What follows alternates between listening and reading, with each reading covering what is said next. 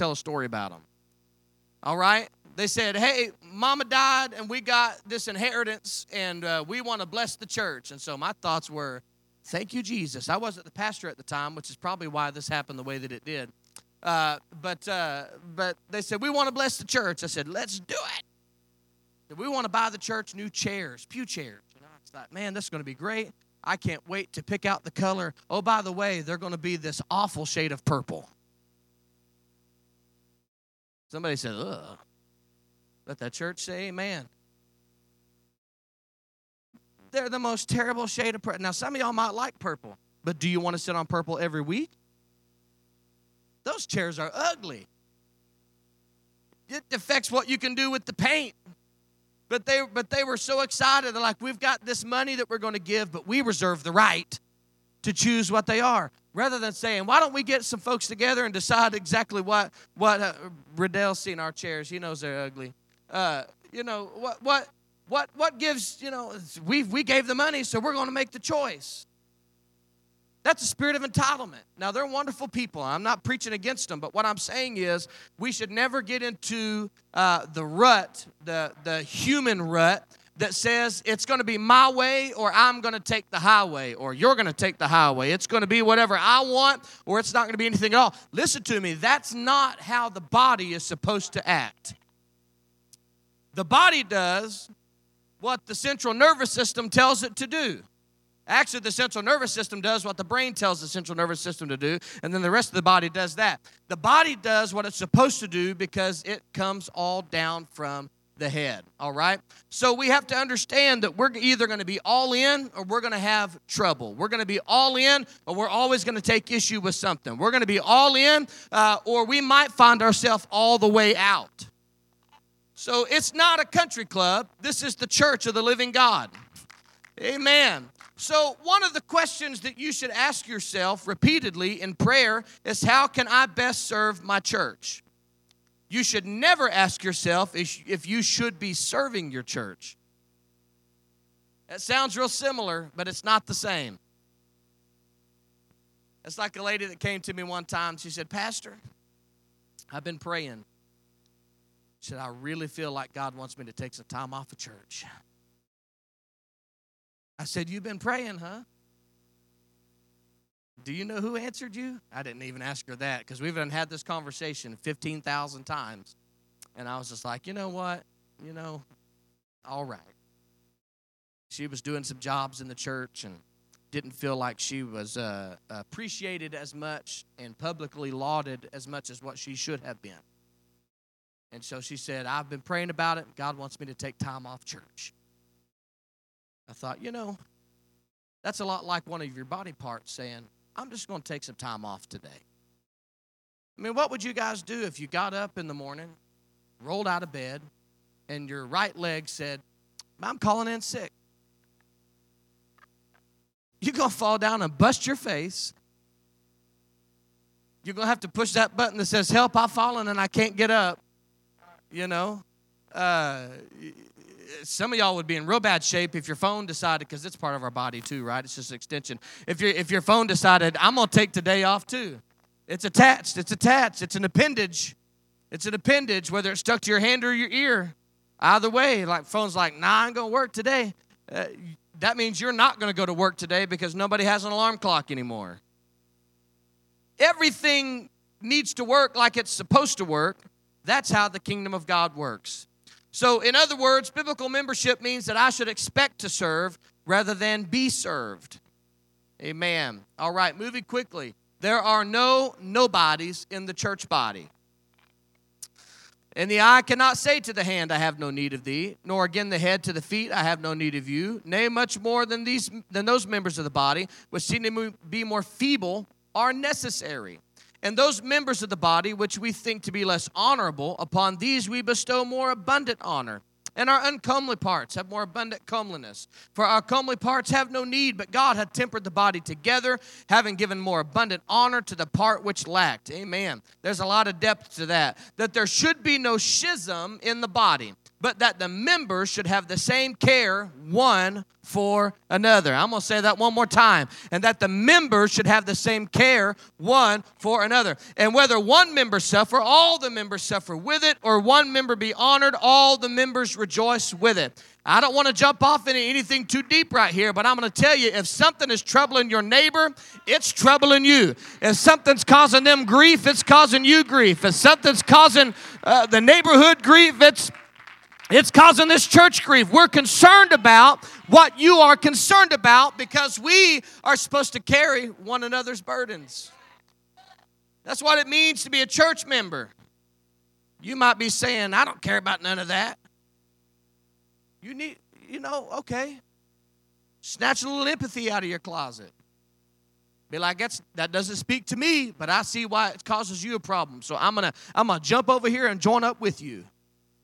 Amen. All right. That can mean whatever it needs to mean for everybody. But I just want you to know that the church's responsibility to each other is that we care what everybody else cares about. I know that we're in the world, but not of this world.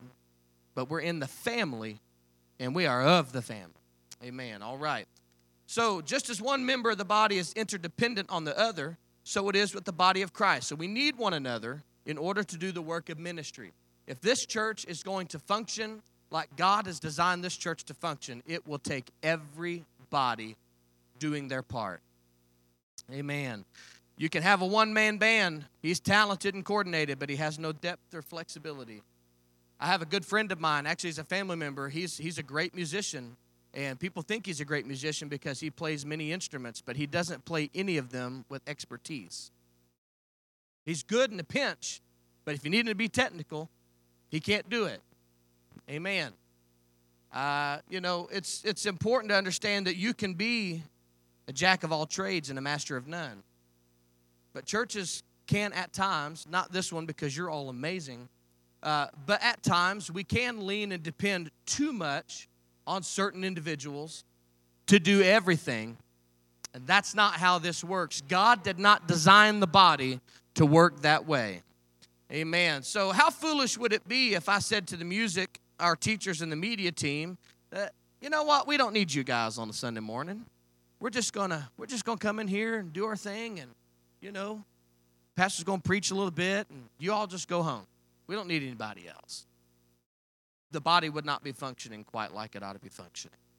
Nobody can say that your gift, your function in the church is less important than theirs.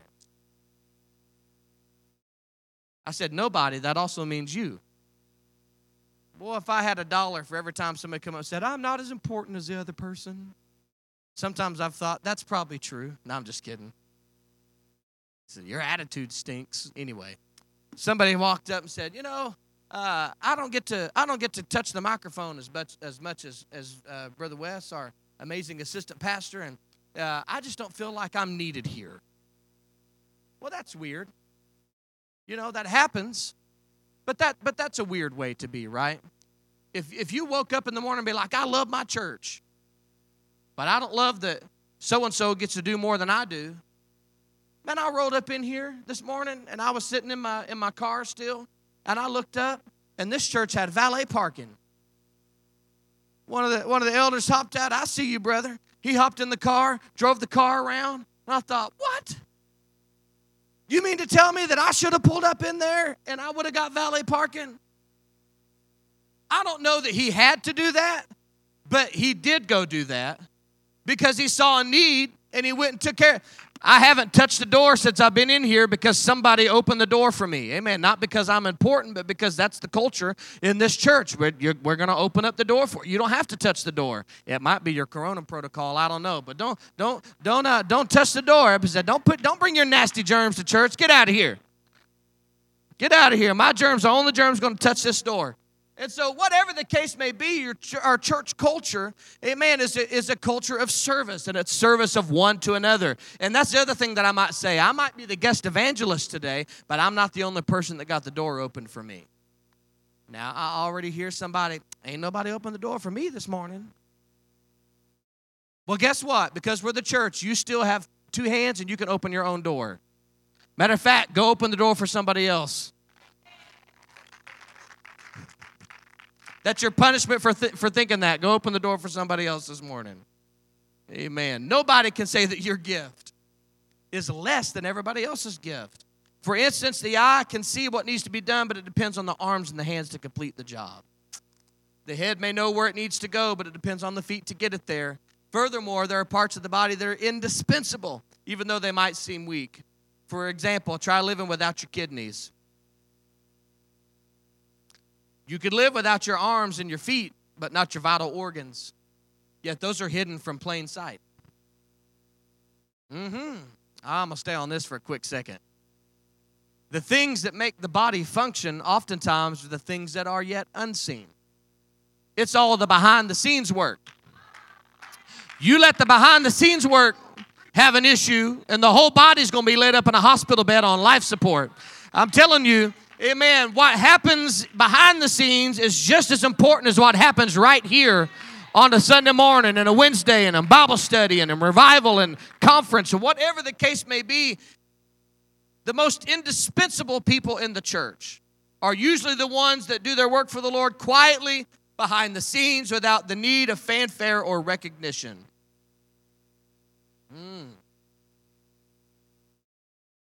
Look at your neighbor, tell him he's preaching, but he's supposed to be teaching.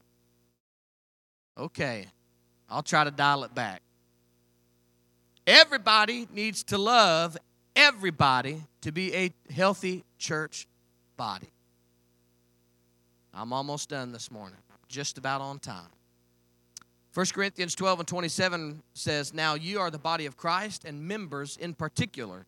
And God hath set some in the church, first apostles, and secondarily prophets, thirdly teachers, after that miracles and gifts of healing, helps, governments, diversities of tongues." Are all apostles?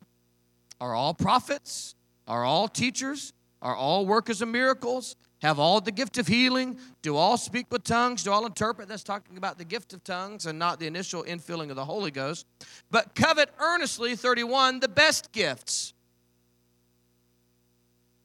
Whoa, hold on just a minute. I know we're not supposed to covet, but this is talking about some things that God really wants you to want. Does everybody do all these things? No. Talking about tongues and interpretation, that reminds me of the time that I was preaching a youth rally one time, and there was a guy that hopped up and decided that he was going to give tongues interpretation.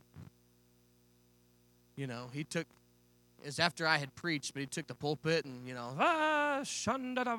whatever. And then he interpreted his own tongues, and thus saith, but he messed up, so he started over. He said, hold on, let me start over.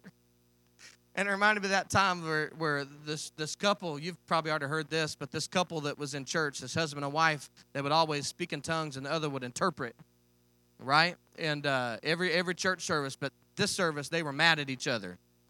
He done something that made her mad, and he hopped up and said, "Ba, shunda da da da ba."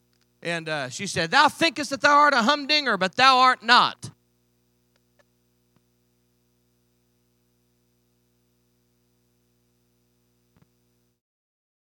I don't know that that's a true story, but if it was, it could only happen at church.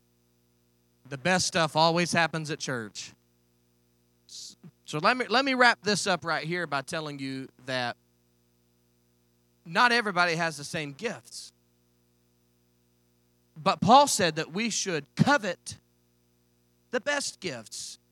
What he's saying is you should want more than anything to be as useful to the body as you can. You should want more than anything to fill every needed job. Amen. Every needed job. Can I just say this? Because this church does a great job at this. So this is a really good way to talk about some things that you do. The church world is in need of more hospitality than it has ever been because there are so many people who said, I went to church and nobody talked to me.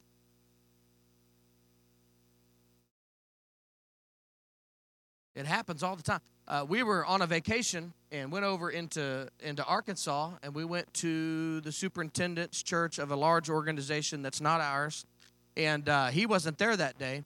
But from the moment, it was a large church, and we're like, because we're those people that go to church on vacation. You know, some of y'all was like, I'm going to the beach. And like, we're going to go to church. That's what we do. We'll feel weird if we're not going to be there. All right, and so we got in the parking lot, and there was one girl that saw us on the way in, and she said hello. Okay, now keep in mind, Arkansas is still the South. You're supposed to be friendly, and the South is overly friendly. Like you can't even tell anybody what you think until you've gone through all the protocols of how to get there first. It's exhausting. It's one thing I like about the North is you guys are just a little bit more direct. Although Indiana is mid-America and it's a little bit more Southern in culture, that's all right. That's all good. But these folks didn't even jump to step one. They didn't even look at us. We walked in. Now, I didn't have a suit and tie on. I didn't look like anybody of any type of dignitary or whatever. We just had normal vacation clothes on, going in there, sitting down. Nobody talked. Even the ushers didn't talk to us when they brought us our cards to fill out. And then they didn't talk to us when they came back to get them. And then nobody around us said hello. Like, you can't tell that we are not normally here. Like, whatever. And nobody said anything. Then church was over, and we hopped up, and everybody started leaving, and nobody said, hey, good to see you guys. And so, we walked out, walked into the foyer, and still nobody said hello. Nobody stopped talking. Nobody even looked at us. And we got all the way out of the parking lot to our car, and we were like, whoa, this was weird. And, this is like one of the churches. And we got out to the car, and that same girl that talked to us in the parking lot came running. She's out of breath by the time she got there. She come running to us. She said, I am so sorry for my church. She said, I can't believe that nobody said anything to you. I was like, well, you said something to us, and I shook her hand, and I told her, I said, by the way, I pastor over in Oklahoma, and I just wanted to come experience another church today. She's like, well, I'm sorry that you came to this one. And I thought, whoa, this place had hundreds. It was packed. It was about this size of sanctuary, but it was completely packed. I mean, like we pretty much grabbed the last couple of seats, and the students weren't even in there. And nobody cared that we were there. The church world needs hospitality more than we ever have. If I had been somebody who was looking, I would have left there empty-handed.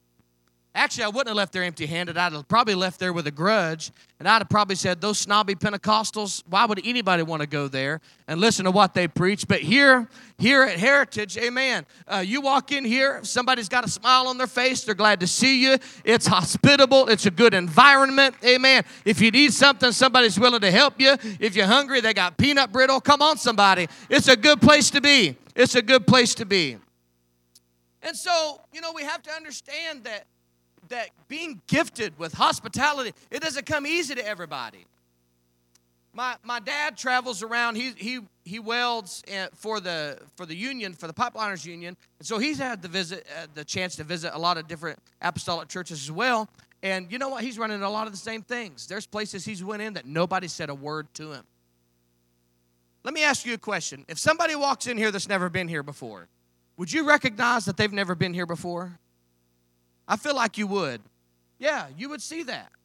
You would look over and be like, hey, and I can guarantee you that at the proper moment, somebody's going to hop up and you're going to go welcome them and say, I'm so glad that you made it to church with us today. You're probably even going to engage in some small chat with them. Say, man, where you come from? What you do? You live in this neighborhood? Or like, no, I live over there. Oh, okay, what school do you go to? So on and so forth. And that's going to give you something with them that ties them to you. It is being hospitable. I'm telling you that I wish that everybody, I'm like Paul, I wish that all would speak in tongues, right? I wish that all would prophesy. I wish that all would work miracles. But he said, you know what? It doesn't matter what you say or what you do. If you don't have love when you do it, if you don't have love when you do it, I'm going to say that. If you don't have love when you do it, you're just making noise. You're just making noise. Come on, somebody. I'm thankful that we're ministering this morning to a group of people who have love about what we are doing here. This is the birthing chamber. Amen. Birthing new souls into the kingdom. This is the place. And everybody in Muncie and the surrounding area needs to know that this is the place. If they walk into the room, they need to say, look at their family member and say, this is what we've been looking for. This is the place. This is the place. This is the body. I can attach myself to this body.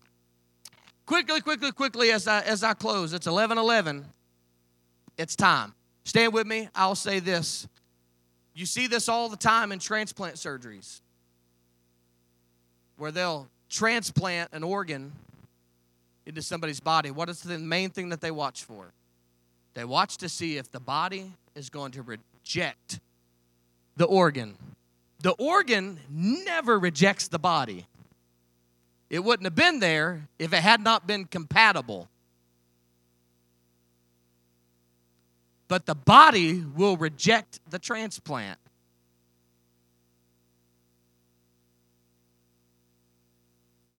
So if we are the body, come on somebody, if we are the body, the only way to be a healthy, fully functioning church body is to love the body unconditionally. Amen. Look over at your neighbor, tell him, I love this church. I love this church. Amen. I love this church. Clap your hands to the Lord, everybody. I'm going to turn it back over. We're going to take about a 5-minute break. Bishop said, okay, we're going to take a 5-minute break. Shake somebody's hand, be friendly, fist bump them, chicken wing them, whatever it takes.